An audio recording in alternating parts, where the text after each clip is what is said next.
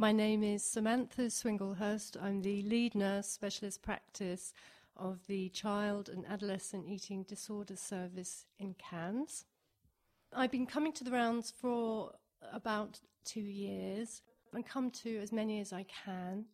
As we arrive, we have to sign that everything that is spoken in the room stays in the room, which I think is very, very important.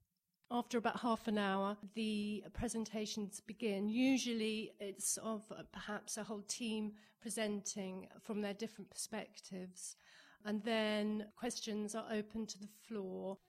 One case I remember being presented at the Schwartz round was of a child, and there were child protection problems.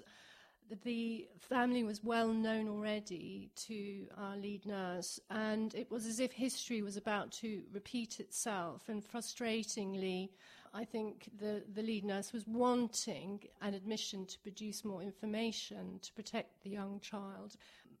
And so it was talking about that frustration, and that team members can find themselves within conflict with each other and still working as a team.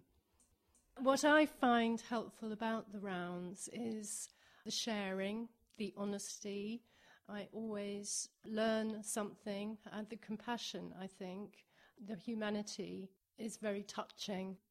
And it's a wonderful arena to have the whole hospital there together. And although there are many teams present, all the presentations touch each team, no matter what team you're from. So it's a sort of joining together, which I think is really important for a hospital.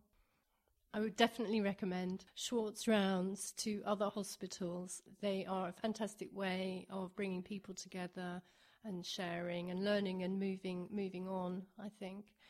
Definitely worth the effort.